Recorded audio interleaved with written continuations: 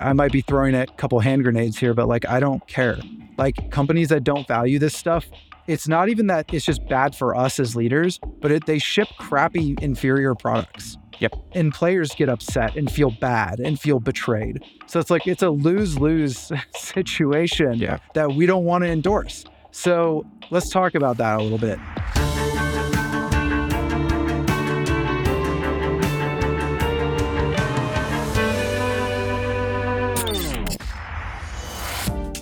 Welcome to Building Better Games. Understanding how to get your leaders on board when you identify a problem will be a key part of your effectiveness as a leader. Like it or not, hierarchy exists. You won't be able to solve every problem you see without help. And that help often comes from those senior to you in your organization. Today, we'll look to answer questions like, what does it mean to really drive change as a leader in your org? How do you effectively bring up problems with leadership? And what do you do when no one cares about the issues you bring up? These are tough situations to be in. This episode will help you be heard, or perhaps understand why you're being ignored. The frame of this is where you have to have hard conversations with those above you. The two topics we'll dive into as common examples of this that I think almost every leader encounters at some point is, I see a problem and it doesn't seem like anybody else sees it. And then the second one is, I'm being asked to do things that I don't think make sense or whatever it is. The fundamental problem we're talking about today is like, hey, you need to convince people that something is important. And you need to convince people with more authority than you, with more power than you, that something is important, which is even harder. You cannot as easily exert influence on those people. Right. And one of the things that I want to start with is a piece of advice. Honor and appreciate the situation that your leaders are in when you embark on one of those conversations. Their concerns are broader. Their stresses are more macro and more existentially threatening. They make the wrong decision that has more consequences for more people. Like, these things are all true. And so I would just say, start by appreciating that reality. And I think that this is the case with anybody you are trying to negotiate with or convince or connect with. Appreciate their situation and what they've got on their plate. If you can tie the thing you want to do into a value that you know they hold, a goal that they have, like something that's on their mind and stressing them out, all the better. Yeah. Like, this is getting away from that zero-sum thinking where it's like, well, by selling you on my idea, it means something else important to you is going to have to be pushed out. It's like, no, find the win-win. Find the win-win-win. There is one. If there's one thing about the complexities of product development that has like garnered a lesson for me, it's that there's always a win-win. Like, if you're clever enough, you can always find a win-win solution. So I guess that's a roundabout way of saying, think about why. Yeah. Like, when you think you want to make a change, think about why, and think about all the concerns of all the parties involved that you need to convince. If you need to convince some leaders above you, think about what they need, what's on their minds, what's important to them, and how do you tie the thing that you're trying to change into an agenda point that they have. I want to reinforce boldly what we're talking about here, which is that, this podcast is all about holistic leadership in games. And what we're trying to do, our mission is to transform leaders into holistic leaders, transform managers into holistic leaders, or contributors into holistic leaders. And to me, the word leadership is an active word. It is not a passive word. And so if you're in a place in your career where you're like, well, I can't change anything, or my manager won't let me, you have put yourself into a passive stance, a powerless stance, because you've decided that you cannot make any changes. I think that this is a huge reflection point for you, because I want to be clear, you are not leading anymore. You are not a leader anymore. If you are silent when things that you don't agree with are happening, if you are passive when people make decisions that you do not agree with, you are not leading. You are not acting as a leader. Like, that is the way we see the world. And I think it's really, really, really important to drive that point home, because a lot of people we talk to are in that situation. A ton. These are people that have deep experience and see the system for what it is and see the bigger picture, but they don't engage with that conversation because They don't want to run into resistance, so they don't want to threaten their jobs, or they don't want to say the wrong thing in the wrong meeting and piss somebody off or whatever. If you've made that decision and you're like, hey, look, the economy's tough right now, I just need my paycheck, like no judgment for me, but you are not leading. And what we want to talk about today is how to lead in this context and how to actually drive change. I have never seen really strong principled leaders who work really hard to be effective in their roles be wanting for jobs for very long periods of time. There are enough jobs in this industry for everybody. Stand up for yourself. Speak your mind. So let's start with the specific topic to get right into the practical stuff here. A common thing that happens to leaders at all levels is you spot a problem. It may have a dramatic impact on your team or the broader project's ability to succeed. It may have a smaller one, but you see it and you see it clearly. What do you do with that information?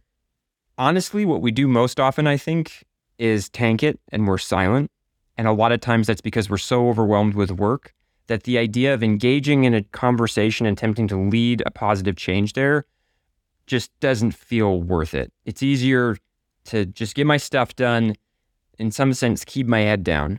If everybody in your organization does that, I can almost guarantee the outcome in game dev is going to be a bad product or a never released product or a horrifically buggy product or something like that.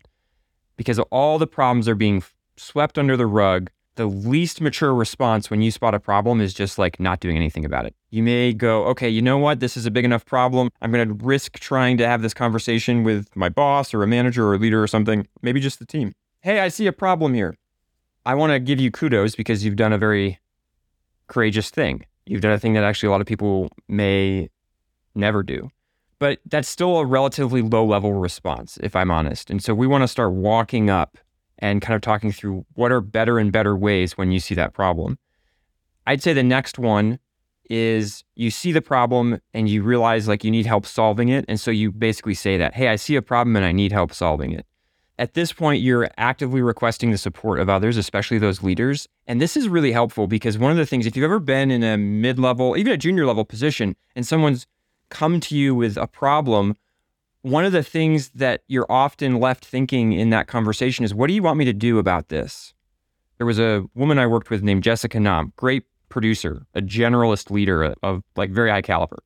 And one of the things that she expressed to me, she said, Ben, sometimes you say stuff and I don't know what you want me to do. I don't know how you want me to respond. So you're saying like, I see a problem or here's the situation, but like, I don't know what to do with that. Help me.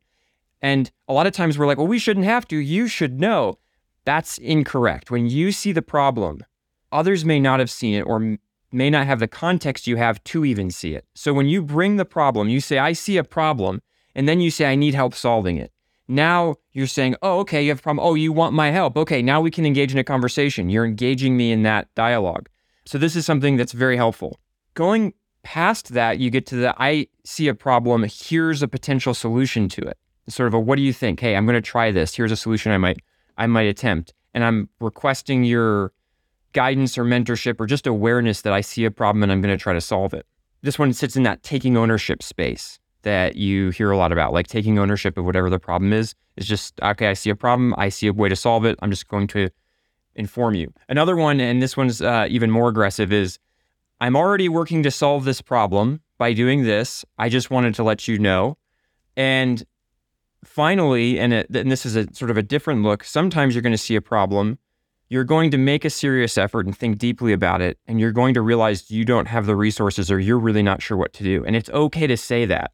It's okay to say, I saw a problem, I tried to make progress on it, I was not able to, I don't know what to do, here are the things I tried, I would love help with this. So this is sort of a stack of, from least mature silence up to the most mature, I'm working to solve a problem by doing this, I could use your help with a specific thing, or I just wanted you to be aware that that's what I'm doing. And the higher up this you go, the more you're making it easy for the leader to support you. To me, it comes down to an ownership piece. Like, it's not about whether you do or don't know how to solve the problem and you need help. If your stance is like, oh, crap, I don't know how to solve this problem, leave it on the floor. That is adding more stress to the organization than value offered.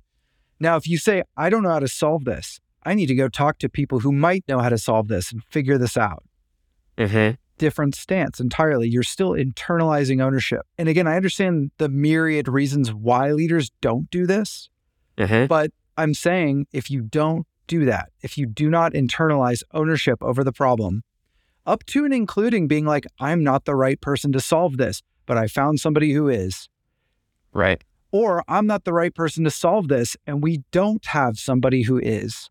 And so right now we have made the decision to leave it on the ground. But those are all leading. You're actively driving solutions. It is not enough to simply raise problems. It is insufficient. It is necessary, but it is insufficient. That is not valuable in and of itself. Transform, make a change. Like just raising it is not enough. And by the way, I say this understanding that there are people who are really good at this, who struggle with being undervalued with that skill set. What I'm saying is I do want to hear it. I need to hear it, and I need to see you doing something about it. And that doesn't mean you solve it yourself or you know how to solve it yourself, but it means you somehow engage the rest of the organization around you in a conversation about how to move forward and make a difference. I fundamentally believe that it is the role of leaders within our industry to solve problems, to solve complex problems. That'll take a different flavor depending on what discipline you're in. If you internalize ownership in your environment about the stuff that's going on around you, and you make the decision for yourself that you're going to lead your team to a better place with better solutions, you will massively increase the scope of the problems you can solve. Yes. Because by taking on that ownership, you will necessitate the development of a bunch of new skills. I promise you that if you're standing next to somebody who just does what they're told, they are going to have a very narrow and limited capability. Even after years or even decades of being in this industry and gaining experience. If you go out there as a leader and you're like, I'm going to solve whatever problem gets in my team's way, even if I fall flat on my face, you're going to have a massively robust skill set. One of the challenges, and I encountered this so much more in the military than I did in video game development. And so maybe that's why I'm like catching on what you're saying, even though I broadly agree. There was this thing of never bring a problem without a solution. And I understand like the nugget of goodness inside of that. The question you're asking, I think, which is a fantastic question, because the risk in over leaning into my perspective here is that now all of a sudden the burden of bringing up an issue is so high, like the cost of bringing up an issue is so high that I'm like, well, I don't have time to find a solution, or I don't know who to talk to, or I don't know how to solve this, so I don't say anything. Right. There's this sense of every time I bring up a problem, I have now given myself a huge pile of work. And if I'm really good at seeing problems, I just like, well, I'm not going to talk about them because every time I bring one up, I end up responsible for it. That was very much a cultural thing, actually. Yeah. So that's for me the challenge. The challenge is the leader who sees a lot of problems and realizes if I bring them all up, I'm going to be asked to do something about them. And there is a lack of justice in that because you're good enough to spot the fact that there are issues when perhaps everybody else is just heads down, you end up being this person who has to do the same job they're all doing, plus figure out how to resolve all these problems. And I think you've correctly identified, like that's the extreme version, the overly extreme version of what you've described of like, every time you bring a problem, you bring a solution. It can get there, and I've seen it get there, and it's actually quite toxic. And what ends up happening is nobody solves any problems because they recognize we sit around and complain all day. Right. Interestingly, it leads to the complaining in the back channels because if I complain publicly, I'm bringing up a problem and then I'll end up owning it. And in some ways, it becomes this way to silence people. So think about this for you if you're out there and you're a senior leader or mid-level senior leader or something like that, even a team level leader. If you want to hear about problems, you have to make it a safe environment. You have to create incentives that reward people for bringing up those issues. If you don't, you will have a million problems in your organization like everybody else, but you will have no idea what they are because no one's going to talk to you. And so this is where like I think, like I said, you and I agree with this in a lot of practical terms. Well, and again, what we're really talking about right now, again, this is an interesting debate we're having because I think it touches on, there's sort of two angles you can look at this from. One is like, what is the employee's responsibility in this? Or what is the junior leader's responsibility in this? And then the other one is like, what is the organization's responsibility in this? Is what is the senior leader's responsibility in this? And the reality is that both should internalize ownership and both should be responsible. Yes. And the only way the organization works effectively, especially if you want a highly autonomous organization, the only way it works effectively is if both sides of the equation do their part. It is true that if you have a group of line leaders, junior leaders that do not internalize responsibility, like don't take on ownership of problems and have low resilience and a proclivity to complain, you are going to run into problems no matter what. And if you have an organization where no one's allowed to say anything, or they're going to get their head chopped off, or you're going to get labeled as a whiner, you are going to fail no matter what eventually. So like it has to be both. It has to be both. And I think that you want to build resilience on both sides in their respective ways. Yeah. And so there we walked through first, the least mature response you have is silence. The second is you see a problem. The third is I see a problem and I think I need help solving it. The fourth one is I see a problem and here's how I think we can solve it. And then fifth might be I'm already working to solve this problem. Here's the thing I found out that I need you to help with. And also, by the way, totally valid. I see a problem and after making serious efforts to solve it, I don't know what to do. Here's what I've tried. I would love help with this. Again, it's okay to not be able to solve every problem you see. That's one of the reasons leaders above you exist. And by the way, that's why you exist as a leader for those that you serve through leading. Like your team, you're supposed to be this for them. You're supposed to be the person that's helping them solve the problems that they see. And the better you are at doing that, the fewer problems your organization will have.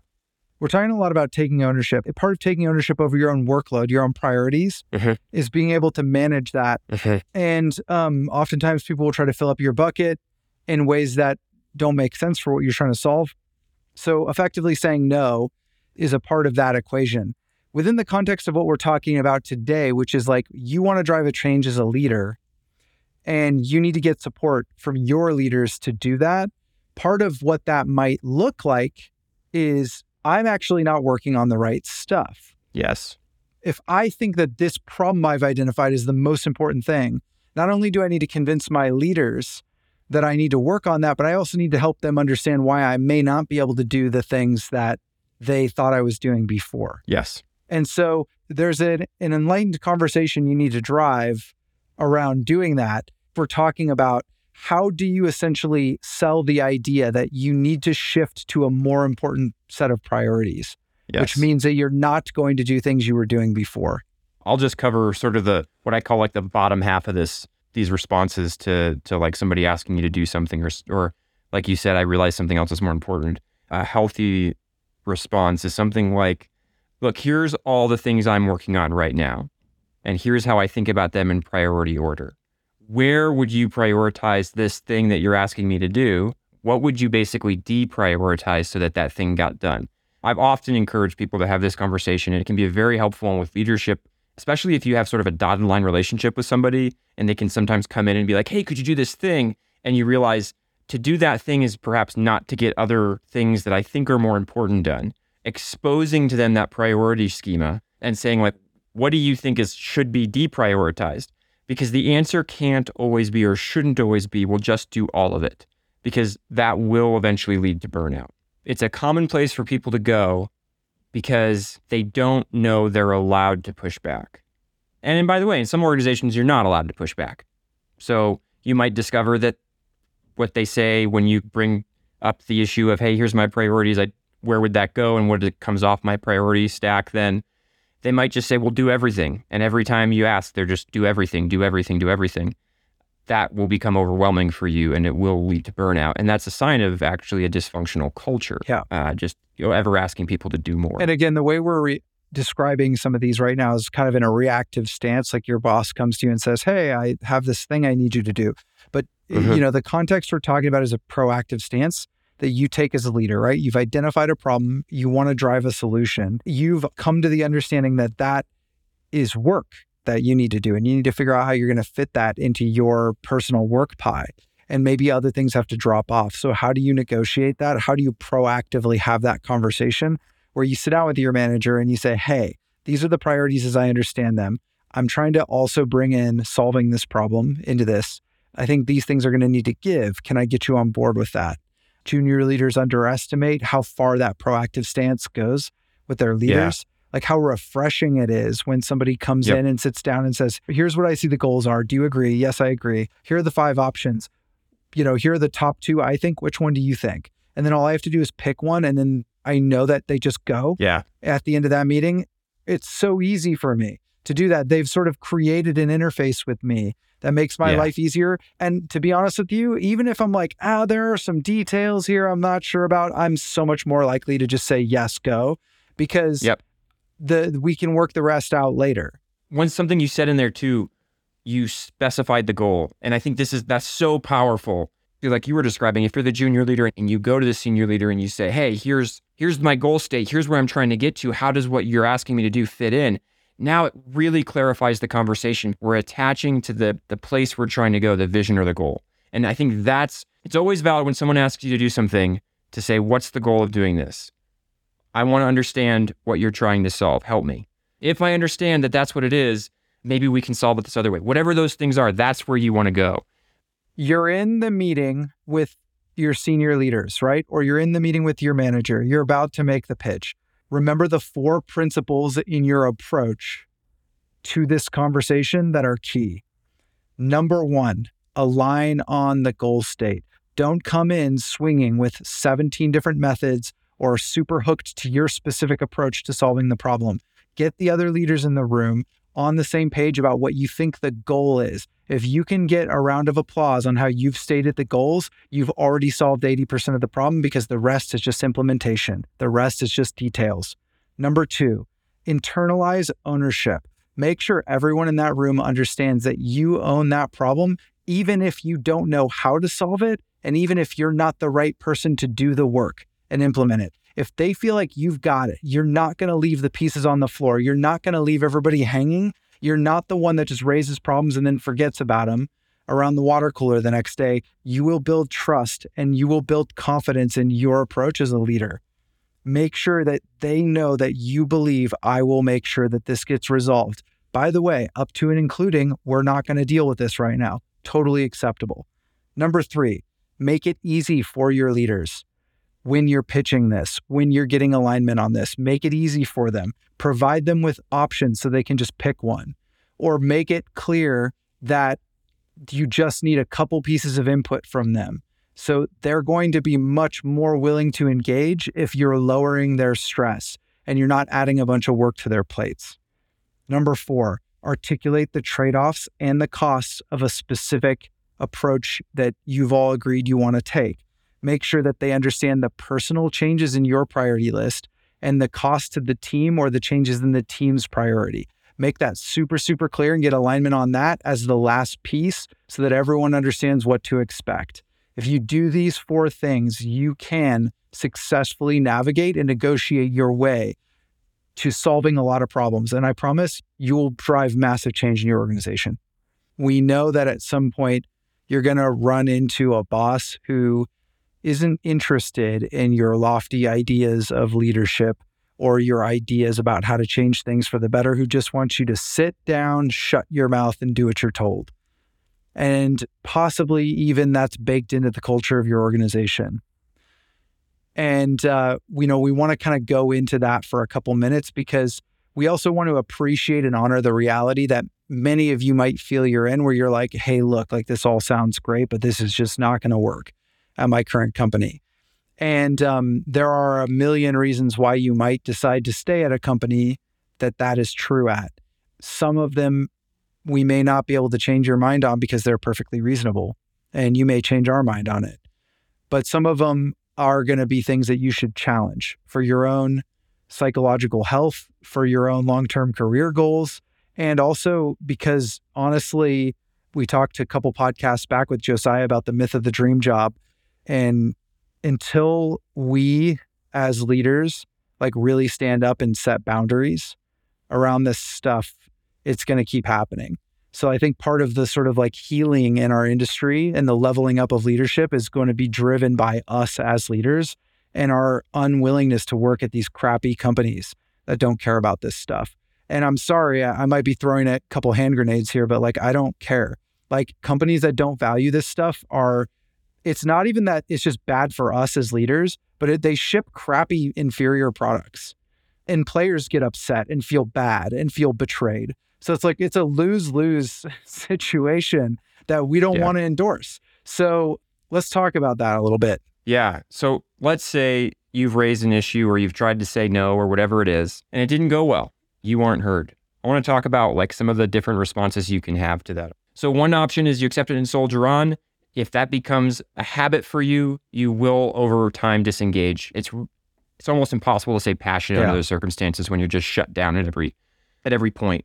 Another one, work it from a different angle. This can be draining over time if you have to keep doing this and keep doing this and keep doing this. But if you really think something is a major problem, try different ways to get it done. And there's other podcasts we've done. We talked with Zach Blitz a bit ago about trust. We talked with Jeff Hackert about understanding communication styles. You can go check out those podcasts that are a lot about trust building and communication. They might help you see different ways to frame the problem or different ways to engage with senior leadership and those above you around how to solve something.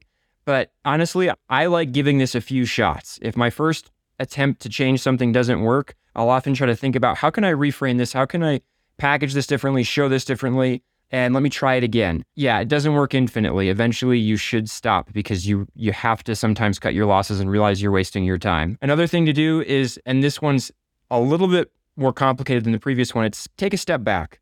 You might be wrong. Acknowledge that. Like have the humility to realize, hey, you're seeing something, you think it's a problem. Maybe it's a trade-off that's worthwhile and other people recognize that. So step back, see if you can validate your concern or the problem that you see.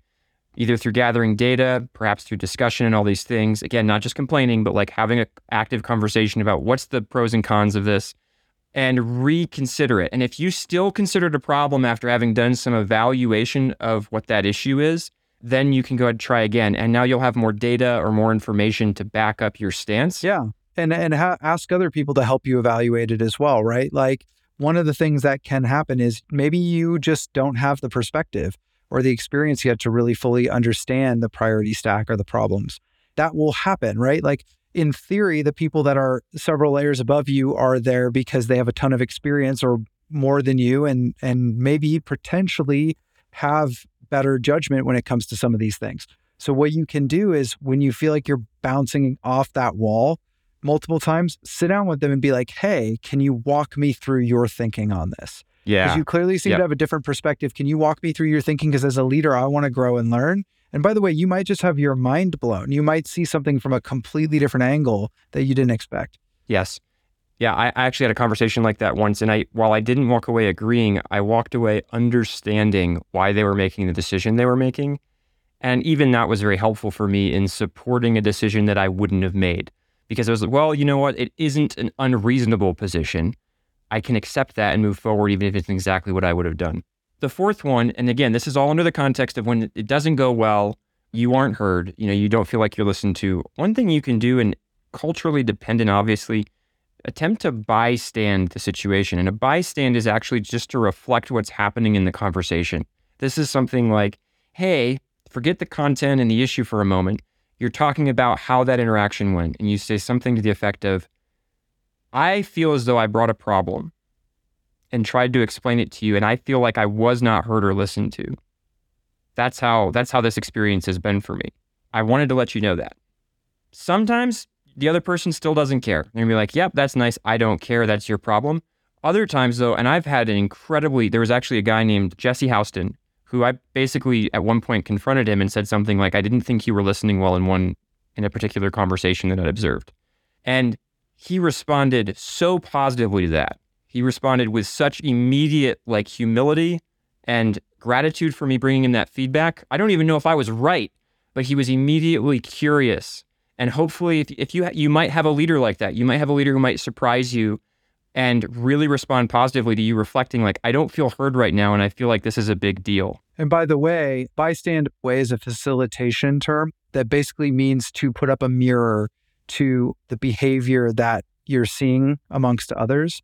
And that can actually be powerful if you're in the process of where you've tried to bring up the problem, but people aren't seeing this or people aren't agreeing. Maybe there's a self-awareness issue on their part.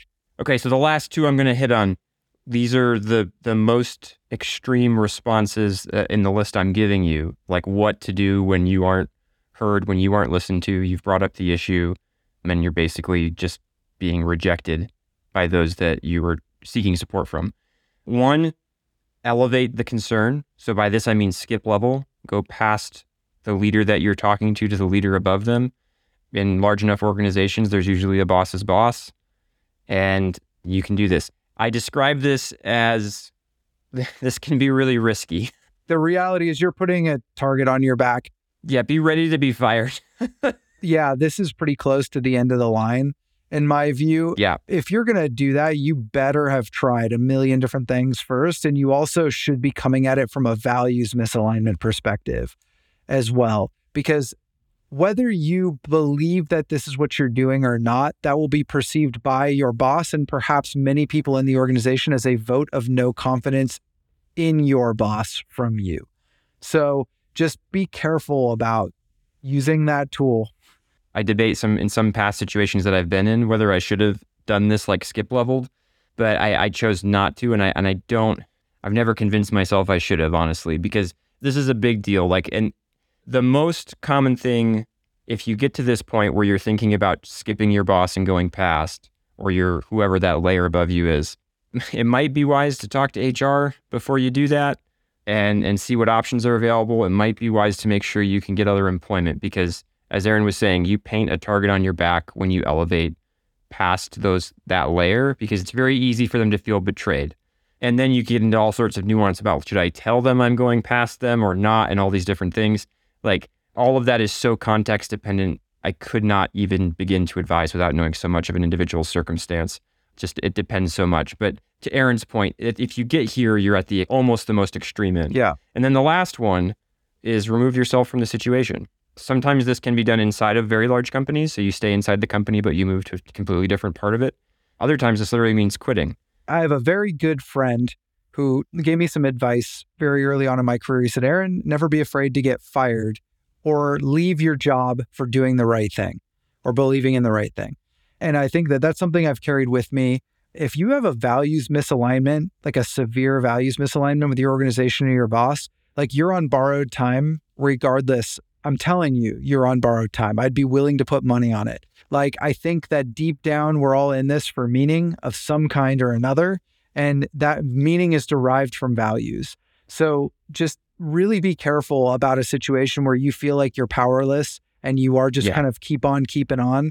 And also, if you really feel like removing yourself from the situation, like going somewhere else in the company or switching bosses or quitting are the only options for you to not be in a situation where your values misaligned, I will tell you right now, you are going to end up there in one of those situations anyway. Yep. So really just, keep that in mind and take care of yourself. I think, we all are at our best when we are in a values aligned situation where we look at the big picture and we're like, I believe in this.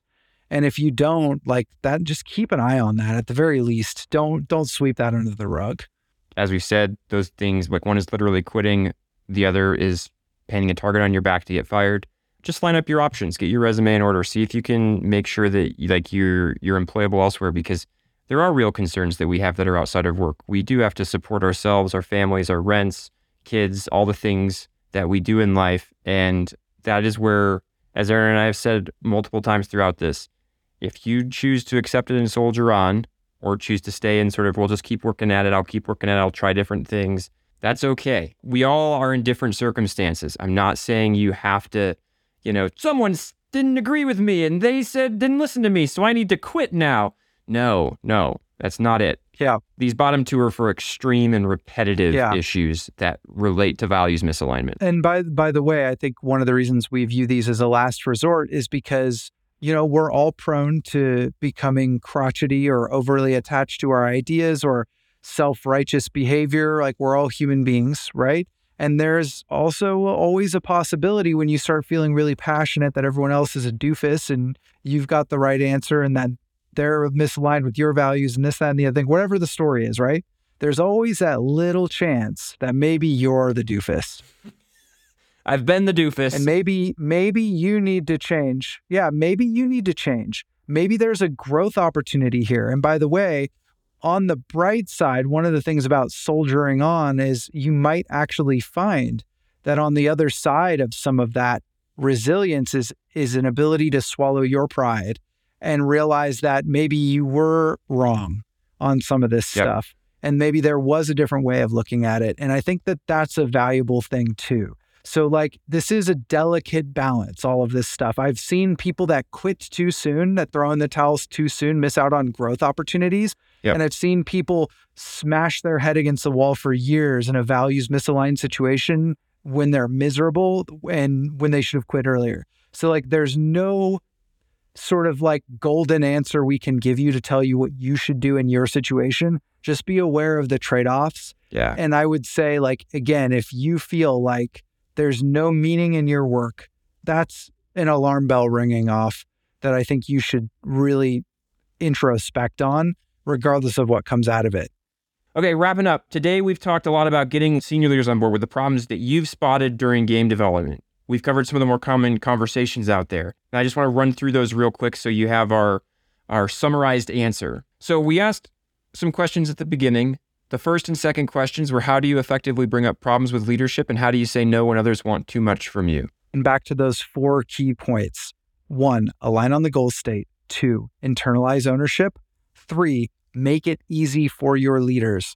4, articulate the trade-offs and costs for you and for the team. This is the way to effectively pitch that to your leaders in that conversation. And our third question, what do you do when no one cares about the issues you bring up, i.e. when no one listens to you? There's a ton of specific suggestions we gave about how to handle this, some anti-patterns and some active stances you can take. Beware of accepting it and soldiering on. Try to look at things from a different angle. Step back and validate your concerns. Sit down with your leaders and say, help me understand. Maybe there's a learning experience for you. Reflect back to the organization what you're seeing. If you keep bouncing off with your solution or your suggestion, maybe you can help them see something that they're missing and raise self-awareness. Elevate the concern to do some skip level raising of issues. Again, remember, this is really risky, but it could be the right answer in an extreme situation. And then finally, if you need to, get out. Switch teams, switch bosses, or leave the organization if you need to. What we want you to do is be aware and practice self-awareness around when you are in a situation that is values misaligned. Make sure that there's meaning in your work. All right. So in all of this, there is no silver bullet, but we hope you are now able to get the ball rolling on improving your own situation. Thanks for listening.